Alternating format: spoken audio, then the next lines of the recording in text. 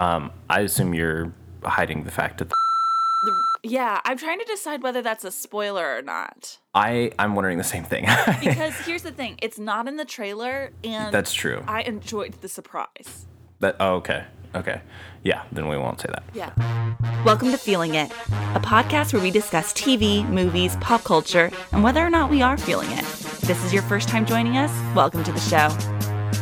And here we go.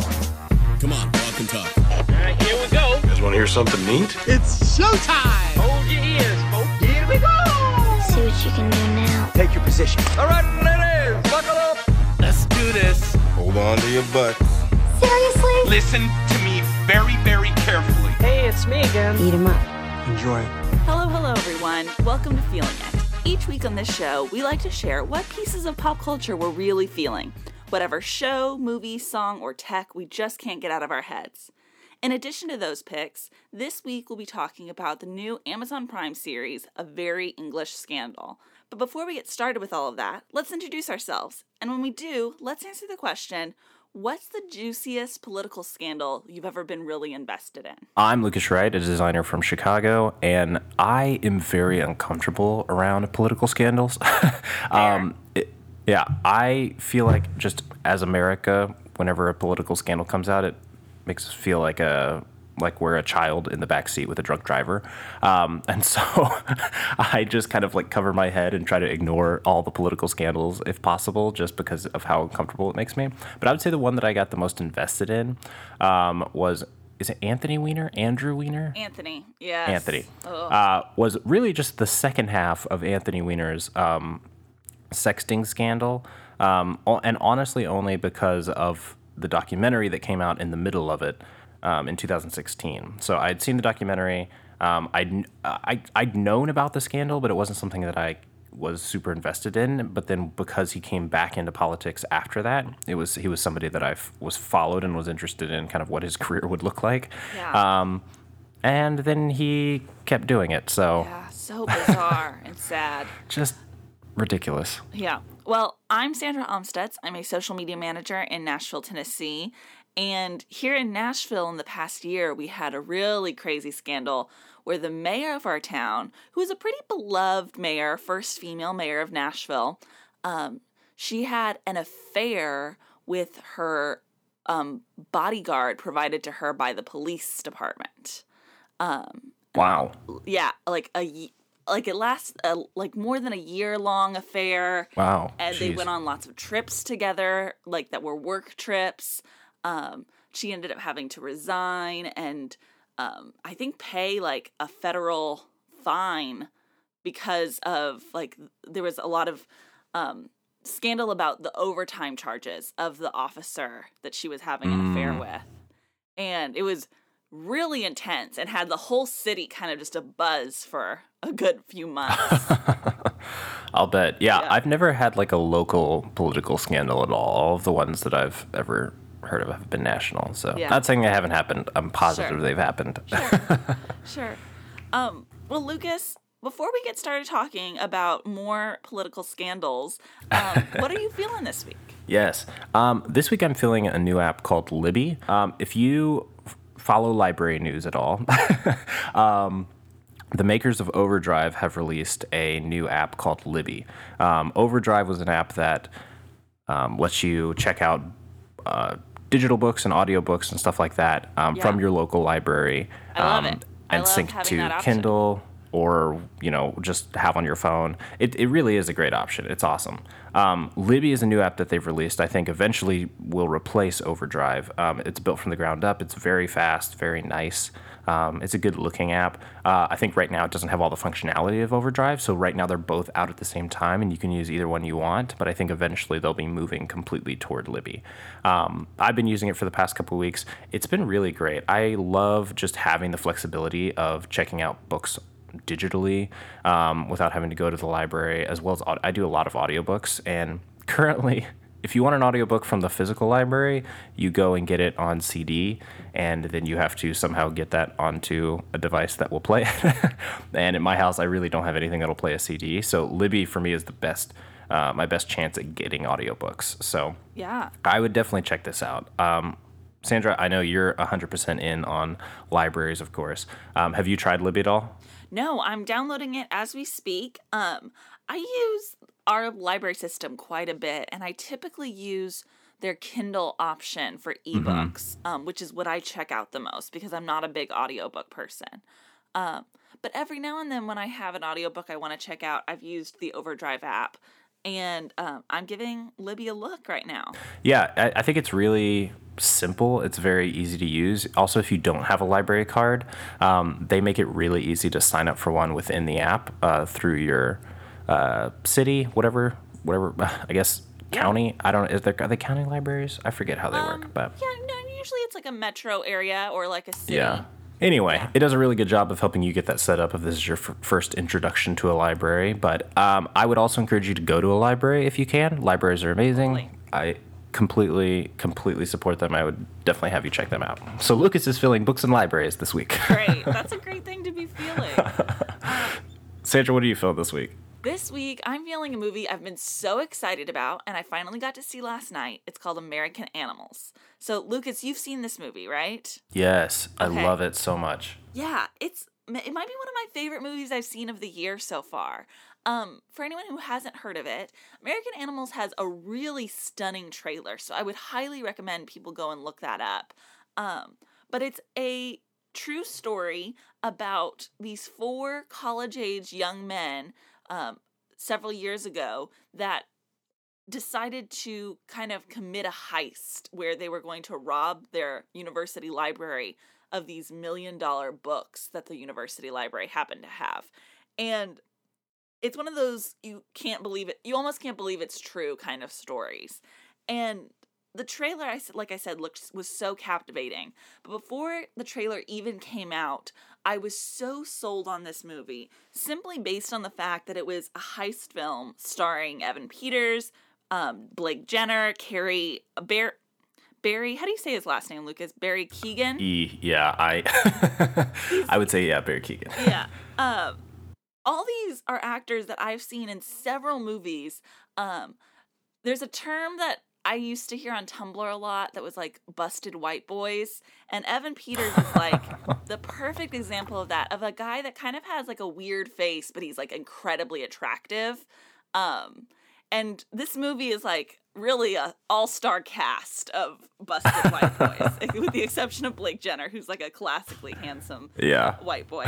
And I was just very excited about all of these actors. They usually work in very interesting projects. I find them very charismatic and compelling.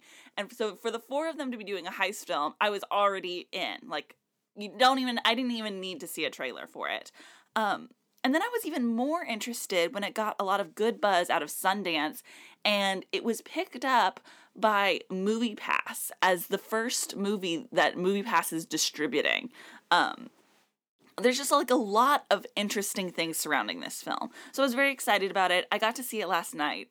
And this was a movie that I was so enthralled while I was watching it that I was squirming in my seat throughout the majority of this film, in a great way. I found the actors incredibly mesmerizing. The story was just like really grabbed me in. And I don't want to give too much away, but I can say that the way that the filmmaker tells this story is unlike anything I've ever seen before. And I think it's so smart, both from an artistic perspective and from a moral perspective. And I'm really, really impressed with how fun this movie is, how meaningful I found it to be, and how innovative I thought it was. I'm really excited for more people to see it.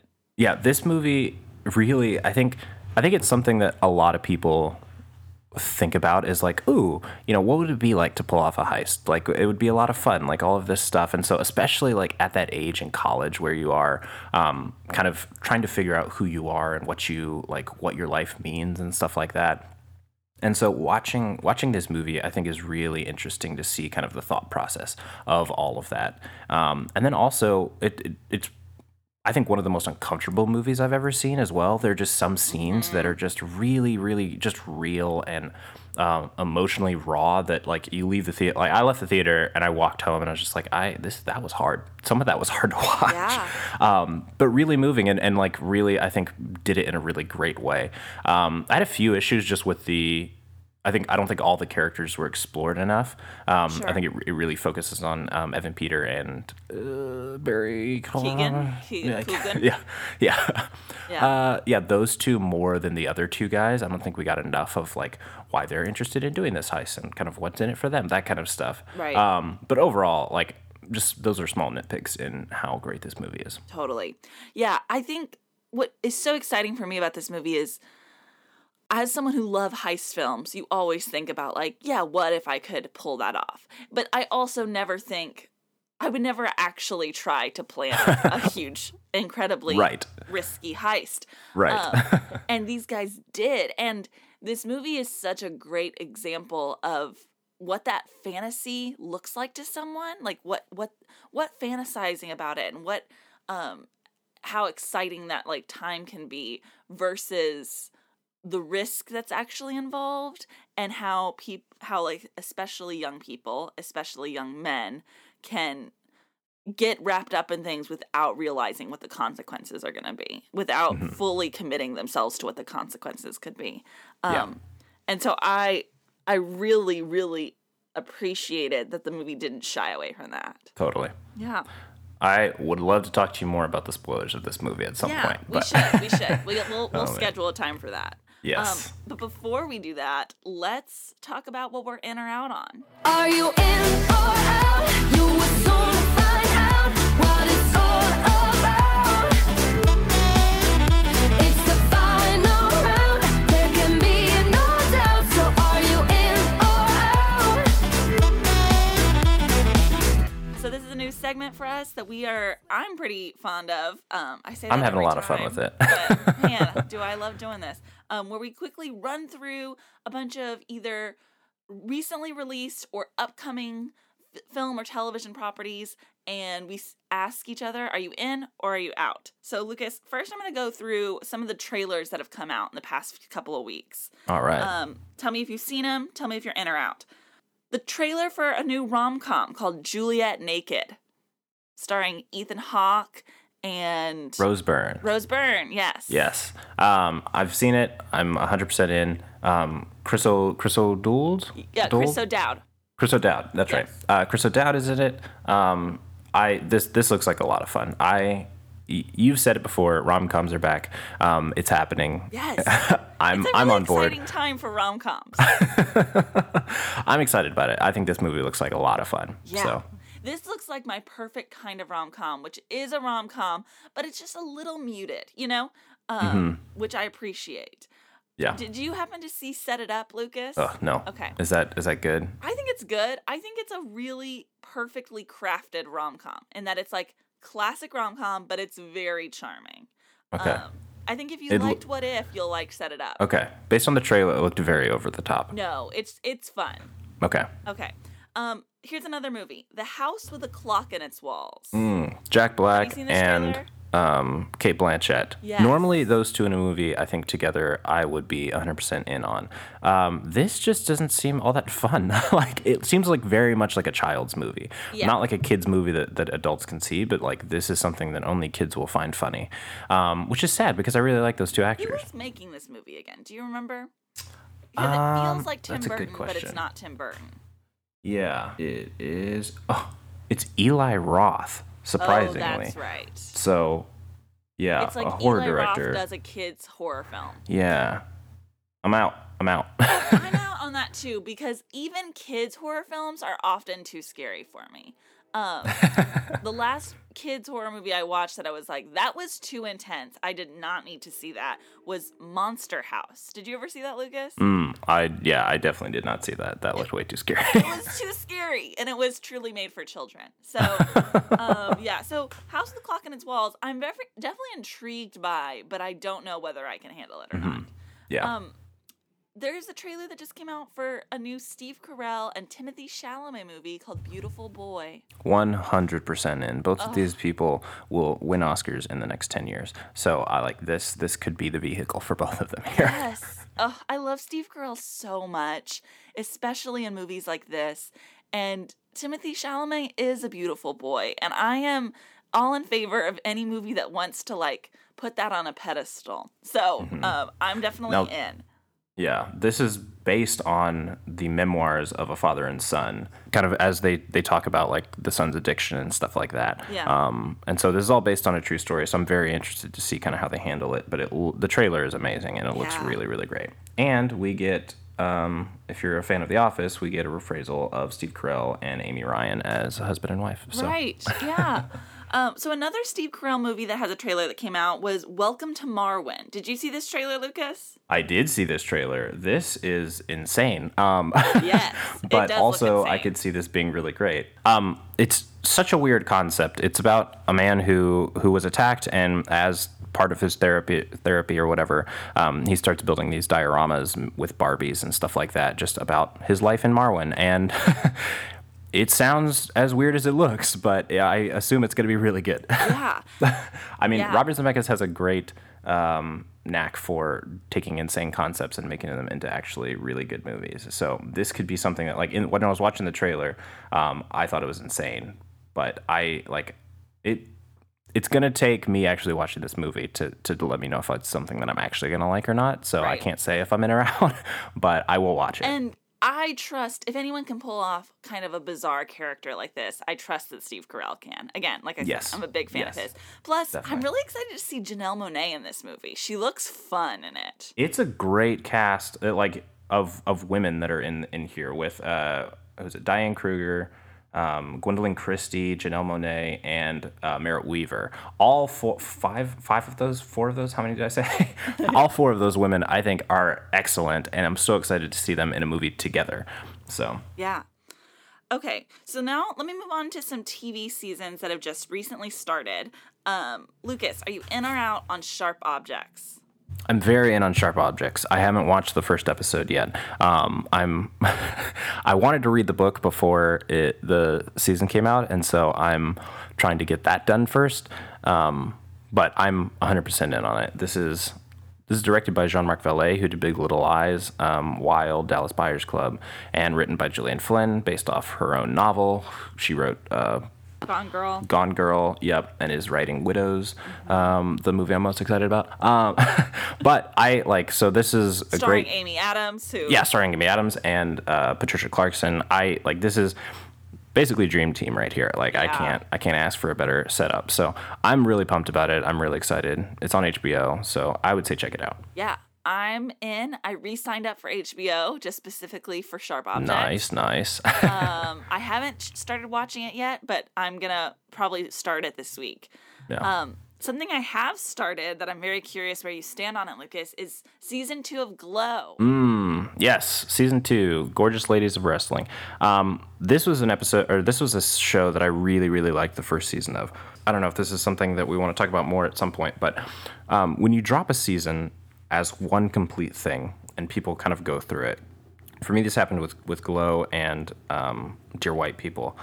You consume it as kind of one chunk of content and then it's gone. Right. And so when a season 2 drops, for me there's not as much urgency to kind of jump in on a show like this when there isn't kind of that cultural narrative around it of everybody watching it kind of a thing. So this is definitely a show that I want to see this second season of, but I just haven't gotten around to it yet. And I'm not sure how long it will take me to. Sure. I have started it. I feel the same way in that, like, when Netflix drops full seasons at a time, there isn't this urgency. It's like, oh, I could start watching that next week, or because usually it shows that you're not super concerned about getting spoiled for, Right. Now, what keeps me on my toes is I listen to podcasts where they discuss TV. And Yes. so one thing that's helpful is they'll say, like, okay, we're going to talk about Glow episodes 1 through 3 on Thursday. So I know that if I want to listen to that podcast episode, I've got to get episodes 1 through 3 of Glow watched by Thursday. And it gives me some deadlines, which I really appreciate. Nothing like deadlines for your entertainment. I mean, honestly, it's helpful because when you watch as much content as I do, you do need to schedule it. You know, I have a whole schedule for my movies for the year, and you know, you really need to be a good planner. And so I've been watching Glow to keep up with the conversation that's happening on this podcast that I like, and it's still really great. This season, they're doing a lot more focus on the stories of the individual women on the team or participating in the show, I should say, versus so much focus on how are we going to make this project work. That's definitely still a part of it, but whereas season 1 was very much how are we going to make Glow happen, season 2 is how are we going to keep making Glow happen, and also what's going on in these women's lives. And I'm really appreciating it. I think they're doing a really excellent job of weaving those two things together. And I'm having a lot of fun with it. Alison Brie continues to like really wow me in this show. Betty Gilpin continues to be amazing. And all the other women continue to like really pull me in. So I'm having fun. Good. Okay, Lucas. So are you ready to move on to our main topic? Yes, let's do it.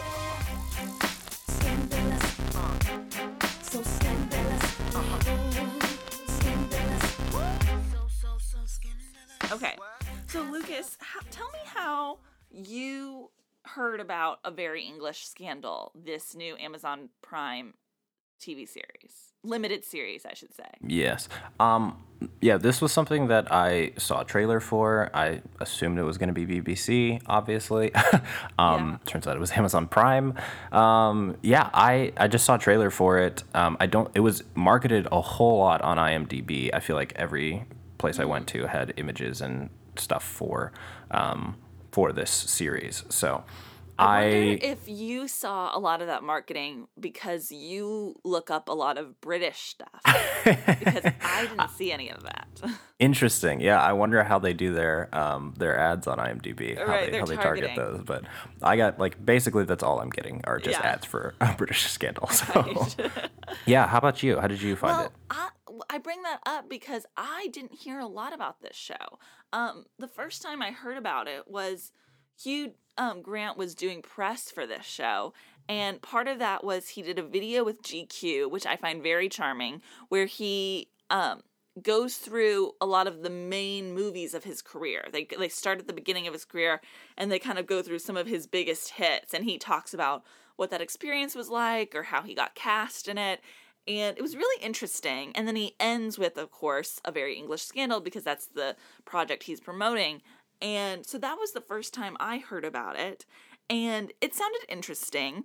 But then, I follow a lot of members of gay Twitter, and they kind of were raving about what a great show this was and how interesting of a project it was. So that's what compelled me to give it a shot.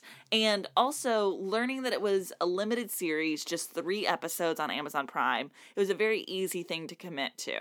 Yeah, I 100% agree. I love miniseries. The more, the merrier. Yeah. Especially because you can get such great talent behind it. I mean, obviously, we haven't talked about this, but Hugh Grant is the lead in this, also with Ben Whishaw, who is just phenomenal. This is written by Russell T. Davies, who did Doctor Who for a long time. Excellent writer. I think this is such a good example of what you can do with a miniseries. You can tell a story like this over 3 hours, and there's always a place to put it now. So really, however long your project is that you're writing, that you're kind of putting together, you don't have to force it into a TV series, or you don't have to force it into a movie length. I feel like this would be a weird amount of story to tell in a movie. Yeah, I agree. It wouldn't flow well at all, and it's not enough for it to be a full, a full season of television. Right. So I think something like this is perfect, and I'm really glad that there are venues for stories like this. So I guess we should say what this show is about for anyone who has never heard of it. It's based on the real life events of a English politician in the 60s and 70s, whose name was Jeremy Thorpe. He was a major member of parliament, And the big scandal that is the title is referencing to is the fact that he had a gay lover who he then tried to assassinate. And Allegedly, sure. And it's the story of Jeremy Thorpe, the politician, and it's also the story of the lover who is named Norman Scott. Norman Scott. Yes. Yeah. So Lucas, as a fan of everything British and historical, had you heard about this scandal before? Not even close. A gay affair in the 70s by a member of parliament. It was not on my list of British knowledge. Yeah, things that you're happen. more like attuned to the royals. Very, very much high level. Yeah. Yeah, and recent. So, Right. Or very, very old, like Renaissance stuff, that kind of stuff. That's where Right. my knowledge lies. Got it. The mid 60s and 70s, not my forte at all. Sure. So, yeah, this was not something that I'd heard of at all, which I think made it really interesting to get into because I kind of jumped in just knowing, okay, this is a scandal. I didn't know what the scandal was going in or kind of what this would look like. So for me, it was very interesting to kind of follow that story that way without knowing kind of the outcome at all. Yeah. One thing that I really loved about this series is that it reminded me a lot of Veep in that it's about politicians and how a lot of people have this view of politicians as incredibly smart and well-spoken and charming and all the things, like they put them on a pedestal when in fact politicians can often be not quite that bright, just trying to make it all work, just trying to get ahead, very power hungry. And I think that this show, along with Veep, does a really good job of showing sort of the seediness and the lack of polish that politicians tend to have. So I had a lot of fun with that. And Hugh Grant, I think, in this show is kind of on, like, I've never seen Hugh Grant do a role like this, and I'm so impressed with it. I really, really loved seeing him in this kind of, he's not quite a villain, but he doesn't have the same kind of, like, gloss and charm that most of his protagonists usually have. Yeah, he's very much not his charming Hugh Grant self that he Right. is in just about everything. Yeah. One thing that this show also, like, really reminded me of that was so much fun for me was it reminded me a lot of I, Tonya. In that it's kind of about people who want to make something horrible happen, i.e. like killing someone, but then don't really quite have the guts or the know-how to follow through with it properly. And the comedy involved in that, I just had a ton of fun with. Yeah, I think that's really where this shines is kind of the ineptitude of everybody involved in everything in this. All 3 episodes are basically this string of people just making very stupid and bad mistakes. Some of them, Clerical, not some of them. Exactly. Yeah. Yep. Yeah. Some of them clerical, some of them very much illegal, and some of them just accidentally stupid, just stuff.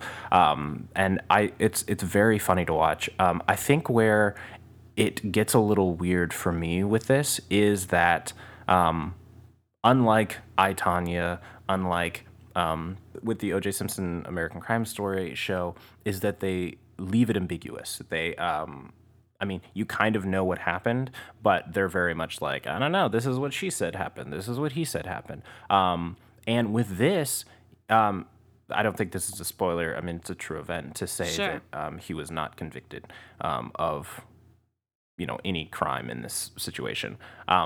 But the way that it tells it as if all of this stuff actually happened. That they did have an affair, that he did try to have him killed and everything like that. And for me, that is an interesting take that we haven't seen before. I feel like anytime there is no conviction or something like that, when we're portraying it, we do leave it a little bit kind of open for interpretation, stuff like that. Even in a situation like OJ, where it's kind of like, yeah, we all think he did it. We're all like 90% sure he did it, but we're still going to leave it open because there wasn't a conviction. So in this case, for them just to, tell this story as if, yes, all of this stuff happened, to me is interesting. I don't think it's necessarily bad, but I just think it's an interesting take on it. Yeah. I mean, I don't know legally what the precedent is, but I would imagine that we can look at the evidence with modern eyes and make some fair assumptions versus and realize what the biases were happening in the legal system back in the 70s. There's a really an entertaining scene in the courtroom that shows like just how biased the legal system was and how unfair it was, how unfair the proceedings were held. And so I think we can look back on events like that or judges or lawyers and see like, okay, this person maybe didn't get a completely fair trial, and we can look at what evidence was presented and make fairly accurate assumptions. That's what I imagined happened with the makers of this show. Yeah.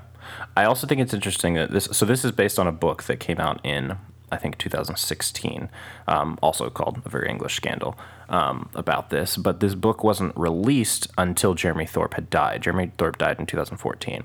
And so it's interesting that they do take kind of the side of Norman Scott here, which I think we all agree is probably exactly what happened.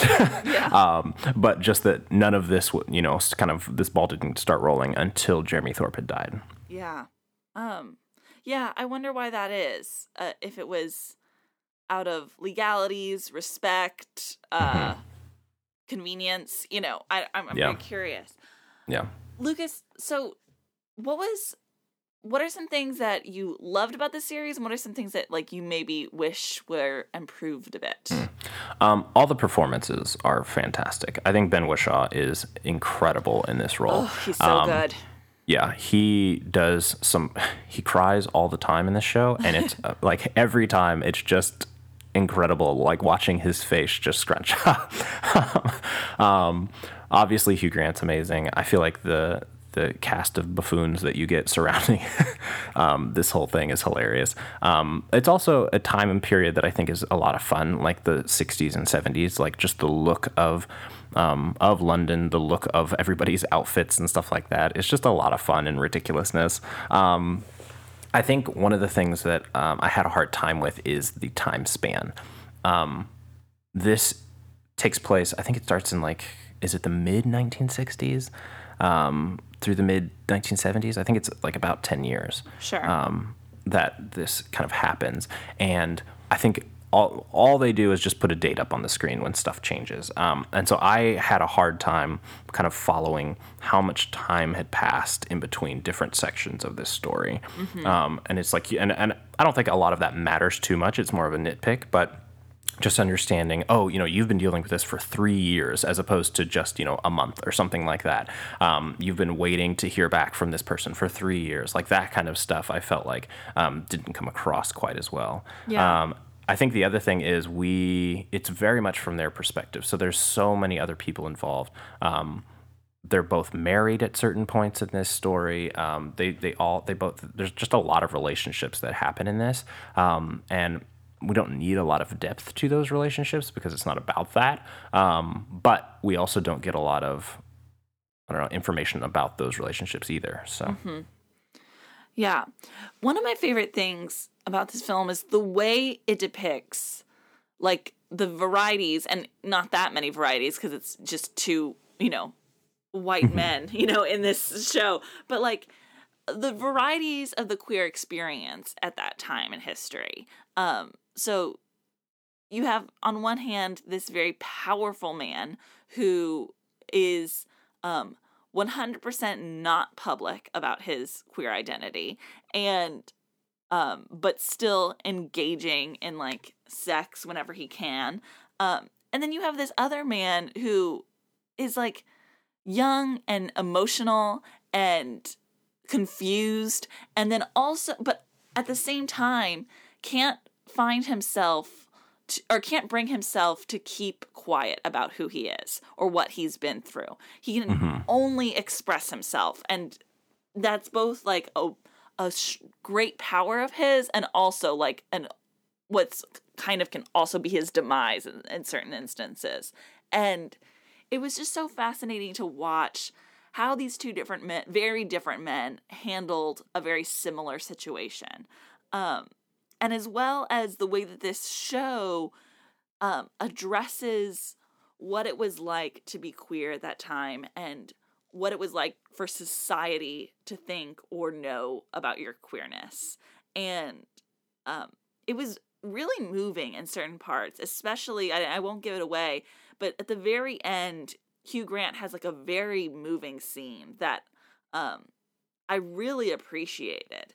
And to see the discrimination and the minor forms of acceptance that these two characters found was really interesting. The way that Hugh Grant seems to encounter quite a bit of queer men that, while they may not be out, might be comfortable enough expressing their queerness around him in ways that like the audience might not typically expect. And I was really, really fascinated with the way that this show made it clear that being gay in the 70s was not a rare thing. It was not a thing that like only a few people happened to be gay in the 70s. No, it was just as prominent as it is now, just with varying degrees of like being public. And I loved that it addressed that. Yeah, I did think I thought it was hilarious and probably very, very real how often in this show gay people were recognizing other gay people. Yeah. And straight people were not. Right. Which I thought found probably very realistic in that time period and also very just funny and ridiculous. Yeah. I also appreciated how often there would be straight people who were like not as scandalized as you'd expect them to be. Because I feel like so often we think of the 60s and 70s and we think of like how scandalous it would have been to like be out. And yet, while yes, that is true, and especially on a public level such as like television or politics, in day-to-day life, while it wasn't widely accepted, it also wasn't like completely unknown. You know, like there are so many different characters, straight characters, who take the knowledge and they're like, yeah, this isn't a big shock to me. Or they're like, yeah, I have a brother who's gay and I know what this is like. Not know what the experience is like, but they're familiar. It wasn't just like, again, as rare as I think you would assume by what the media was at that time. Yeah. One thing I also really loved, again, we talked about how like this show really works as a miniseries, was specifically the way this show was segmented. They cut it into three distinct chapters, and I really appreciated like the organizational aspect of this show, of seeing the meeting, the fall, and then the repercussions, you know? It could be anything from a love story to a crime story to a court story from, at any point in the show. And those are all different genres that I am a big fan of, that this show, I think, really tackled in different ways. Yeah, I think, like I said before, like a miniseries is just perfect for something like this. And I think he did a really good job of kind of, breaking this up and really kind of telling the story at the correct length. Because it is such a interesting proceeding, because you have, all three of those segments, I think could each be their own movies. Right. And so to have it like this, where you get to see each piece of both of these people's lives kind of change and fall apart, and is, I think, really unique. And I think what I really loved about it was watching a man in power kind of start to have his world unravel, and yet keep his face and not actually realize that his world is unraveling. Because I feel like a lot of times in a situation like this, you see the man trying to hold his world together, and I don't really feel like Hugh Grant or Jeremy Thorpe in this series like thinks his world is falling apart until it is. Right. And so we just kind of get to see the other side of it. Well, and this is very slightly spoilery, but there's a very telling line towards the beginning of this show where the Jeremy Thorpe character very matter-of-factly says that if the public ever found out about him being gay, he would just kill himself, like, without a doubt. And then that very much happens. And obviously he does not kill himself. He kind of just powers through and denies and denies. And it's very interesting to see what he thought would be his reaction at the beginning versus what his instinct is when that comes to play. Mm-hmm. Yeah, that's a great point. Because that's something that's brought up a lot in this is like what happens when people find out. Because it happens to multiple people throughout this show in, you know, smaller ways and larger ways and stuff like that. And everyone's reaction is really different, which is really, really, really cool to see. Yeah. Do we want to talk a little bit about spoilers at all? There's not a lot, I think, to spoil in this. No, especially because it is real history. Right. I can't think of anything that's super spoilery. No, you're right. I don't know that I have anything that's super spoilery that like I think we need to go over. One of the rare instances. I know. I think. Well, I just think it just shows how good of a job this story does of just telling the story and not trying to base it on a surprise factor or some kind of twist or anything like that. Yeah. It's just. I mean, I guess the ultimate twist is if you don't know the story going in at all, anything about the story, is that the murder attempt doesn't complete successfully, you know? Mm-hmm. That's, you know, episode 2 ends with him with the gun out, and episode 3 begins with the murder not happening, you know? Yes. And so if you're truly clueless, like, I guess that is the cliffhanger for you. Mm-hmm. But I don't think that that's a big one, considering most people, I think, are aware that it's an assassination attempt and not a true murder. Right. Otherwise, it'd be a much more grisly show. Yes. Yeah. Yeah. I will say the scene with Ben Wishaw's character and the quote-unquote murderer, those scenes had me dying. The ineptitude of the hitman, the way that, like, the hitman, instead of just killing the guy, decided to, like, befriend him and, like, trick him. Yeah. Such a weird, like, I don't know the thought process of, this is the way I'm going to do this. I'm going to befriend him and then take him out into the country. Yeah, it makes no sense at all. But and then the innkeeper later that he's staying with is so great. And just, like, on top of things. I feel like they've done it's a very delightful, fun story. So, I mean, even with kind of the serious nature of everything involved, there's just so much fun stuff going on in this. It's really hilarious. Right.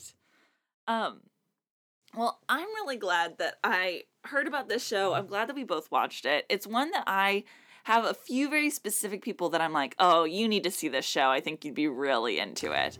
Yes. I don't think it's for everybody. I think a lot of people will find it boring. But I definitely suggest give it a try. Watch the beginning of it. I think it hooked you early on, so you can tell pretty early if this is going to be something you're interested in. Sure. All right. Well, if you have thoughts on a very English scandal, or you have any scandals of your own that you feel like you want to share with us. Is this Dear Abby now? Are we? Just don't implicate us in any crimes or anything. But, you know, like, juicy gossip, I'm always willing to hear. Send it to Sandra. Don't send it to me. I don't want your juicy gossip. You can find us online. Our podcast Twitter account is @FeelingItPod. And you can find me online @Sandra Amstutz. My last name is spelled AMSTUTZ. Lucas, where can we find you? You can find me everywhere on the internet @Lucas and Stuff. Thanks for listening. Bye. All right. See ya. Thank you. Goodbye now. Goodbye. Go away. I'll see you soon, okay? That's it? Go home? Yeah. Move it along, Padre. Goodbye, old friend. That's it. That's our show for tonight, people.